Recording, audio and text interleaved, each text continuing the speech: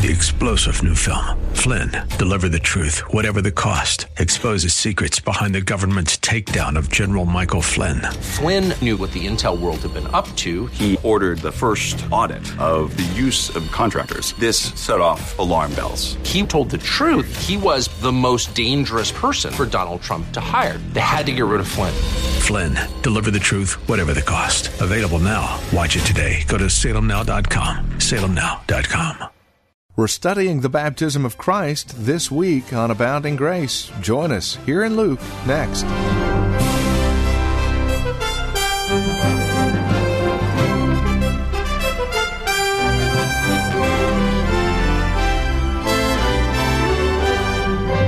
From Reformed Heritage Church in San Jose, welcome to today's broadcast of Abounding Grace. As we focus our attention on Luke chapter 3 today, we're reminded of the significance of this baptism and why Christ has to be baptized. And as we've mentioned before, the significance as well as the application. Here now with this edition of Abounding Grace is Pastor Gary Wagner. One of the most fascinating things about the study of history is that events about which we know very little continue to shape and influence the history of mankind, even thousands of years after they took place. For instance, do you know why we don't speak Arabic? Do you know why Arabic is not the language of the Western civilization? Because a little over 1,000 years ago, Charles Martel beat the Moors at the Battle of Tours. Do you remember hearing about that in your history classes? Most of you probably not. And what you may remember is very little. Yet we don't speak Arabic because Martel, the hammer, stopped the invasion of the Islamic hordes at the obscure Battle of Tours. So it is with Jesus' baptism. This obscure event, which only 2 verses are used to describe in the Gospel of Luke, is one of the most important events in the history of the world. And it continues to shape things to this very day. And there are 4 things about the baptism of Jesus that make it so important and so profound. The first is the actual water baptism of the Lord Jesus Christ himself, which we have now been looking at for several weeks. The second thing you notice in our text is that when he was baptized in verse 21, heaven was opened. The third thing is when heaven was opened, this in verse 22, the Holy Spirit descended upon Jesus in the form of a dove. And then the fourth thing that happened on that day that the people heard with their own ears was the voice from God out of heaven, which said to Jesus, "Thou art my beloved Son, in thee I am well pleased." Now, having looked at his actual baptism by John the Baptist, I want us today to begin looking at these 3 other incidences, so that we can truly appreciate that this is one of the most important events in all of the world throughout the history of mankind. And as we have seen, the more we understand the baptism of the Lord Jesus Christ, the more we're going to understand Christ himself, and the better we understand Christ and who he is and the nature of his work, the better we are going to understand what he taught and why he did the things he did. And then our lives are going to be better because of it. So let's look at those 3 things that Luke highlights in his gospel. When Jesus was baptized, the heavens were opened. The Holy Spirit came upon him in the form of a dove, and God actually spoke out of heaven, saying, "Thou art my beloved Son, in thee am I well pleased." First of all, Luke says when Jesus was baptized, heaven was opened, while the gospel writer Mark in his typical rapid-fire fashion, uses more vivid language when he says, heaven was rent asunder. As if the sky was torn apart and these people were actually allowed to look into the very throne room of God. Now, this was neither the first nor the last time that this happened. The book of Ezekiel begins with words relating to the heavens opening up and seeing a vision of God. And then Ezekiel proceeds in his book with some of the greatest imagery, some of the most fantastic figurative language ever used in literature to describe the vision of God that he saw when the heavens were opened. Then several years after the heavens were opened at Jesus' baptism, we read about what happened at the death of the first martyr, Stephen, in Acts 7. When after preaching a powerful sermon that stirred the people to anger, they started stoning him to death. And then the scripture says, he gazed intensely into heaven, and he saw the glory of God and Jesus standing at the right hand of God. And he said, behold, I see the heavens opened up, and the Son of Man standing at the right hand of God. So here in Stephen's martyred death, the heavens were opened up for him, and he saw the glory of God and Jesus standing on his right hand. You know, I've always loved and appreciated those last words. Jesus standing on the right hand of God. Because what is Jesus normally doing at God's right hand? He's seated at God's right hand. But he stood to receive Stephen at his martyrdom as he entered into heaven. So here and throughout Scripture, you have this tremendous, mysterious, powerful phrase that the heavens were opened. Now, at the baptism of Jesus, we're not told what people saw. But surely it was what Ezekiel saw, the glory of God, visions of God. And can you imagine being able to have the privilege of standing there, not with the eyes of faith, but with the eyes of your mind and the eyes of your body? To be able to look right into heaven and see the throne room of God, the myriads of cherubim and seraphim, the angels, the glory, the brightness, the singing, the music. Imagine the privilege of being able to see God when the heavens were rent asunder at Jesus' baptism. And what was amazing about it is that the heavens had been closed for over 300 years. Heaven had been silent for over 300 years. God had not revealed himself to men because of Israel's increasing apostasy. The heavens were closed, and now, for the first time in centuries, the heavens were opened. God revealed himself, and this is all in response to the baptism of Jesus. So what was Jesus' baptism all about? It was his voluntary and complete consecration of himself to be our Redeemer.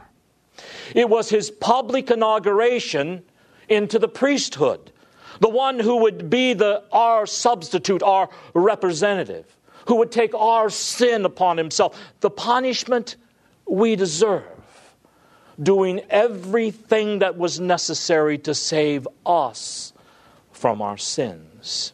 He publicly and self-consciously and voluntarily took the role upon himself at his baptism. Jesus Christ is God, who has visited earth to open up a heaven for all who believe, so that all those who become followers of the Lord Jesus Christ, he leads into the very presence of God himself. And this isn't just theological mumbo-jumbo, beloved. This is reality. This is true. This is the way life is. When we become a follower of the Lord Jesus Christ, Christ leads us into the presence of God himself. And that's the point of the great message in Hebrews 10. where Jesus is said to be our pioneer per se. The one who has opened up a new way and living into the Holy of Holies, the very presence of God. And as a pioneer, as Daniel Boone cut the way for others to follow through the wilderness, the Lord Jesus Christ, by His own death, cut the way for His followers to follow Him into the very presence of God. So it's not some little thing to take note that when Jesus was baptized, it was the first time in over 300 years that the heavens were opened and people were allowed to see into the very presence of God, because that is why the Lord Jesus Christ came to earth. He came so that you and I might live in the presence of God throughout all eternity. Now notice the second thing that happened at Christ's baptism. When the heavens were opened, the Holy Spirit descended upon the Lord Jesus Christ, and He did it in the physical form of a dove. Now, beloved, this is worthy of far more time than I plan on spending. The descent of the Holy Spirit on the Lord Jesus Christ. To say that the Holy Spirit came upon Jesus at His baptism is not to say that He wasn't filled with the Holy Spirit for His 30 years. It's not to say that He wasn't conceived by the Holy Spirit in His mother's womb. Nor is it to say that He wasn't kept from sin by the Holy Spirit throughout all His life. All these things were true of the Holy Spirit and His relationship with Jesus. But now with His public inauguration into office, the Holy Spirit comes upon Him officially. He comes upon Him to equip Him with everything that He needs. All the power, all the wisdom, all the influence, all the spiritual gifts. He needs to carry out that which He came to earth to do, which was to save His people from their sins. So the Holy Spirit conceived Jesus in His mother's womb. The Holy Spirit kept Jesus from sinning throughout His entire life. And now the Holy Spirit comes upon Him to equip Him to be successful as our Savior. And if you know anything about the Old Testament, you realize that there's nothing unusual or obscure about this. In the book of Judges, we are told that when God would set apart men as the judges of Israel, He would anoint them with the Holy Spirit. The Holy Spirit would come upon them and He would clothe them with Himself, and He would give them all the power that they needed to be, small s, saviors of Israel.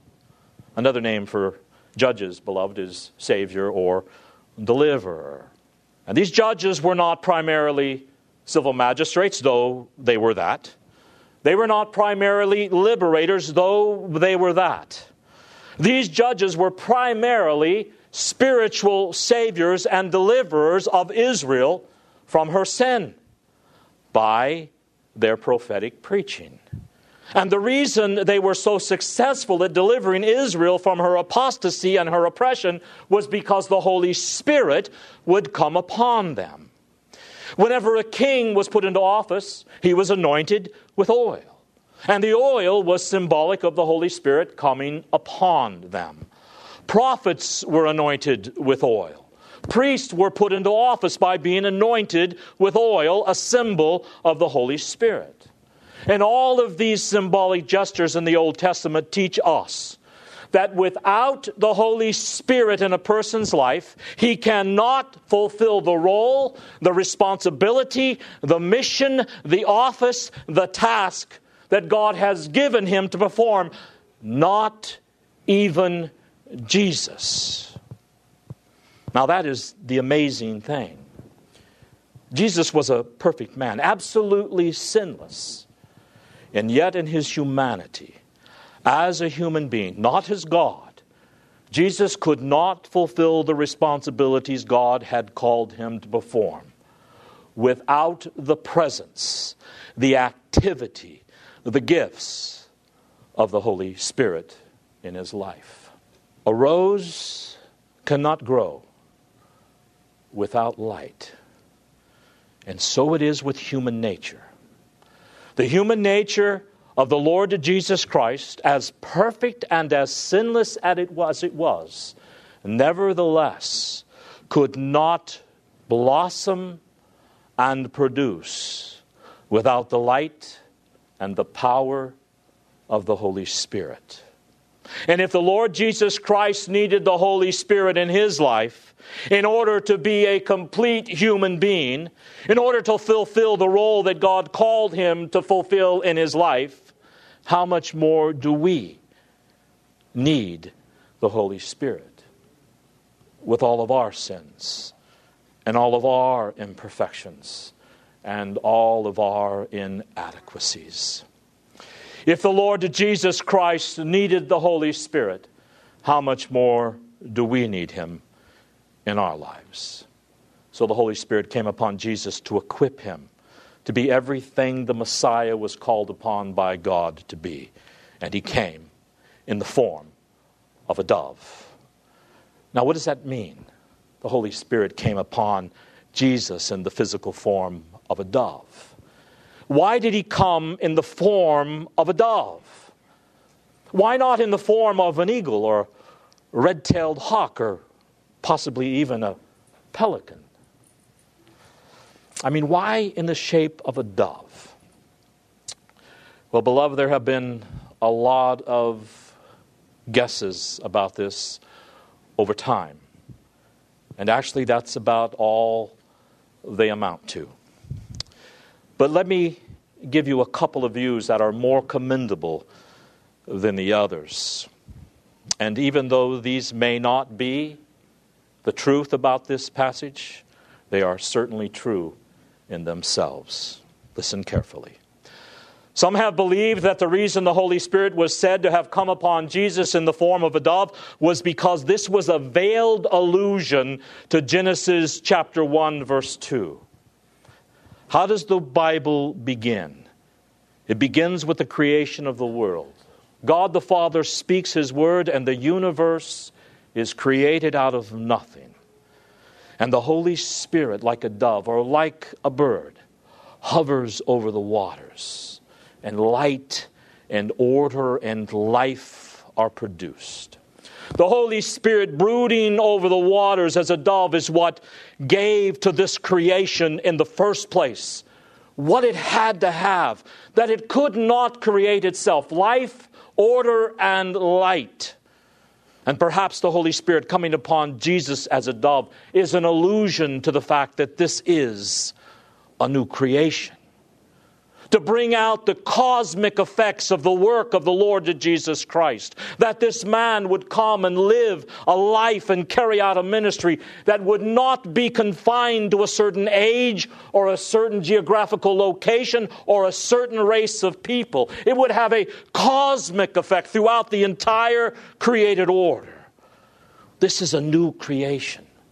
And just as the Holy Spirit hovered over the waters as a dove in the beginning to give light and order and life to the whole creation, so the Holy Spirit of God brings life and order and light into our chaos, our darkness, and our deadness.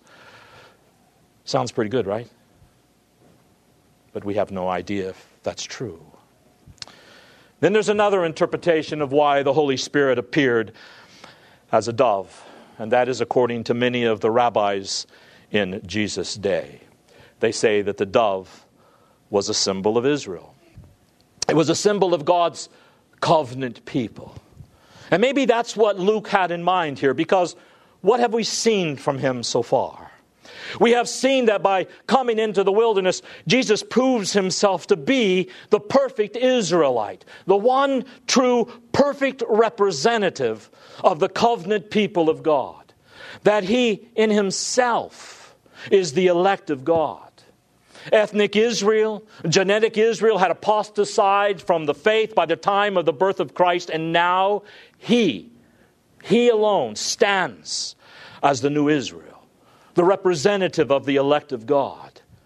that shall be drawn out of all nations and all tongues and all races and all ethnic groups. He is now the representative of the covenant people of God. He, in a unique way, represents a new race of people created by the Holy Spirit. That is what the Lord Jesus Christ came to do. He came to start a new race of people taken out of all the races of the world. And in this new race of people, we would no longer be fragmented and divided by all the things that presently divide us. We would be marked by love and by righteousness, by Christ-likeness. And it is the Holy Spirit sent by Christ that recreates us. If any man is in Christ, he is a new creation. Old things are passed away. Behold, all things are become new. So maybe with the Holy Spirit coming in the form of a dove, and the dove symbolizing the people of God, we have here a reference to the fact that the Lord Jesus Christ is a representative of a new race of people, that covenant community that the Holy Spirit of God Himself would create. I don't know, but it certainly is a good guess. Then there's another interpretation of the Holy Spirit coming upon Christ like a dove, and this happens to be from Martin Luther. He says the reason the Holy Spirit came upon Christ like a dove was to emphasize the Spirit's friendliness. That the Holy Spirit of God is friendly with man. He's no longer angry with us. He's ready to save us. He's ready to transform our lives. He is reconciled to us. So just as you think of a dove as a gentle creature, the Holy Spirit of God is friendly. God Himself is reconciling God, is a reconciling God because of what the Lord Jesus Christ would do. Then there are people who have said, just as a white dove symbolizes purity and meekness, so perhaps the Holy Spirit coming in the form of a dove symbolizes the purity, the perfection, the unblemished character of the Lord Jesus Christ. Again, I don't know. To me, they all seem pretty good. But you make your choice. You pick one for yourself. And perhaps maybe you even have a better interpretation. But here is the real question. Why did the Holy Spirit of God come upon Jesus in physical form at all?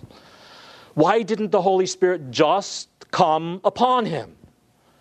When the Holy Spirit came upon you and I and made a new creation out of us, He didn't come to us in the form of a dove. There was no physical form, no physical sign of His coming upon you. So why is it that there was any physical form or appearance of the Holy Spirit at all? Jesus saw the physical form of the Holy Spirit as a dove. John the Baptist saw this physical form. So did many other people. So what was the purpose? Well, the purpose was the same as the opened heavens and the divine voice. Why were the heavens physically opened at Jesus' baptism? Why was there an actual audible voice from God that spoke at Jesus' baptism? Why did the Holy Spirit come upon Jesus in a physical form? And the reason is actually very simple and fairly obvious. And that is, human senses must perceive what is happening here. None of this is for the sake of God. All of this is for the sake of man. And this is real. What is the point of the book of Luke, if you can remember? Luke is conveying to us that the gospel is real. It is rooted in history. This is not a figment of someone's imagination. People who were there at Jesus' baptism saw the heavens opened. They actually heard with their literal ears a voice. And when the Holy Spirit was poured out upon Jesus, they saw this physical image of a dove upon Him. Human senses had to perceive what was happening here so they would know this was not a fairy tale. Well, this has been Abounding Grace with Pastor Gary Wagner from Reformed Heritage Church in San Jose. As we have closed out our time together today, I would remind you that our desire is to know how this program encourages you in Christ. Now, there are three ways that you can contact us to provide us with this information. And again, it would really encourage us a great deal if you'd take a moment and let us know how the program is encouraging you in your walk and relationsh't with the Lord Jesus Christ.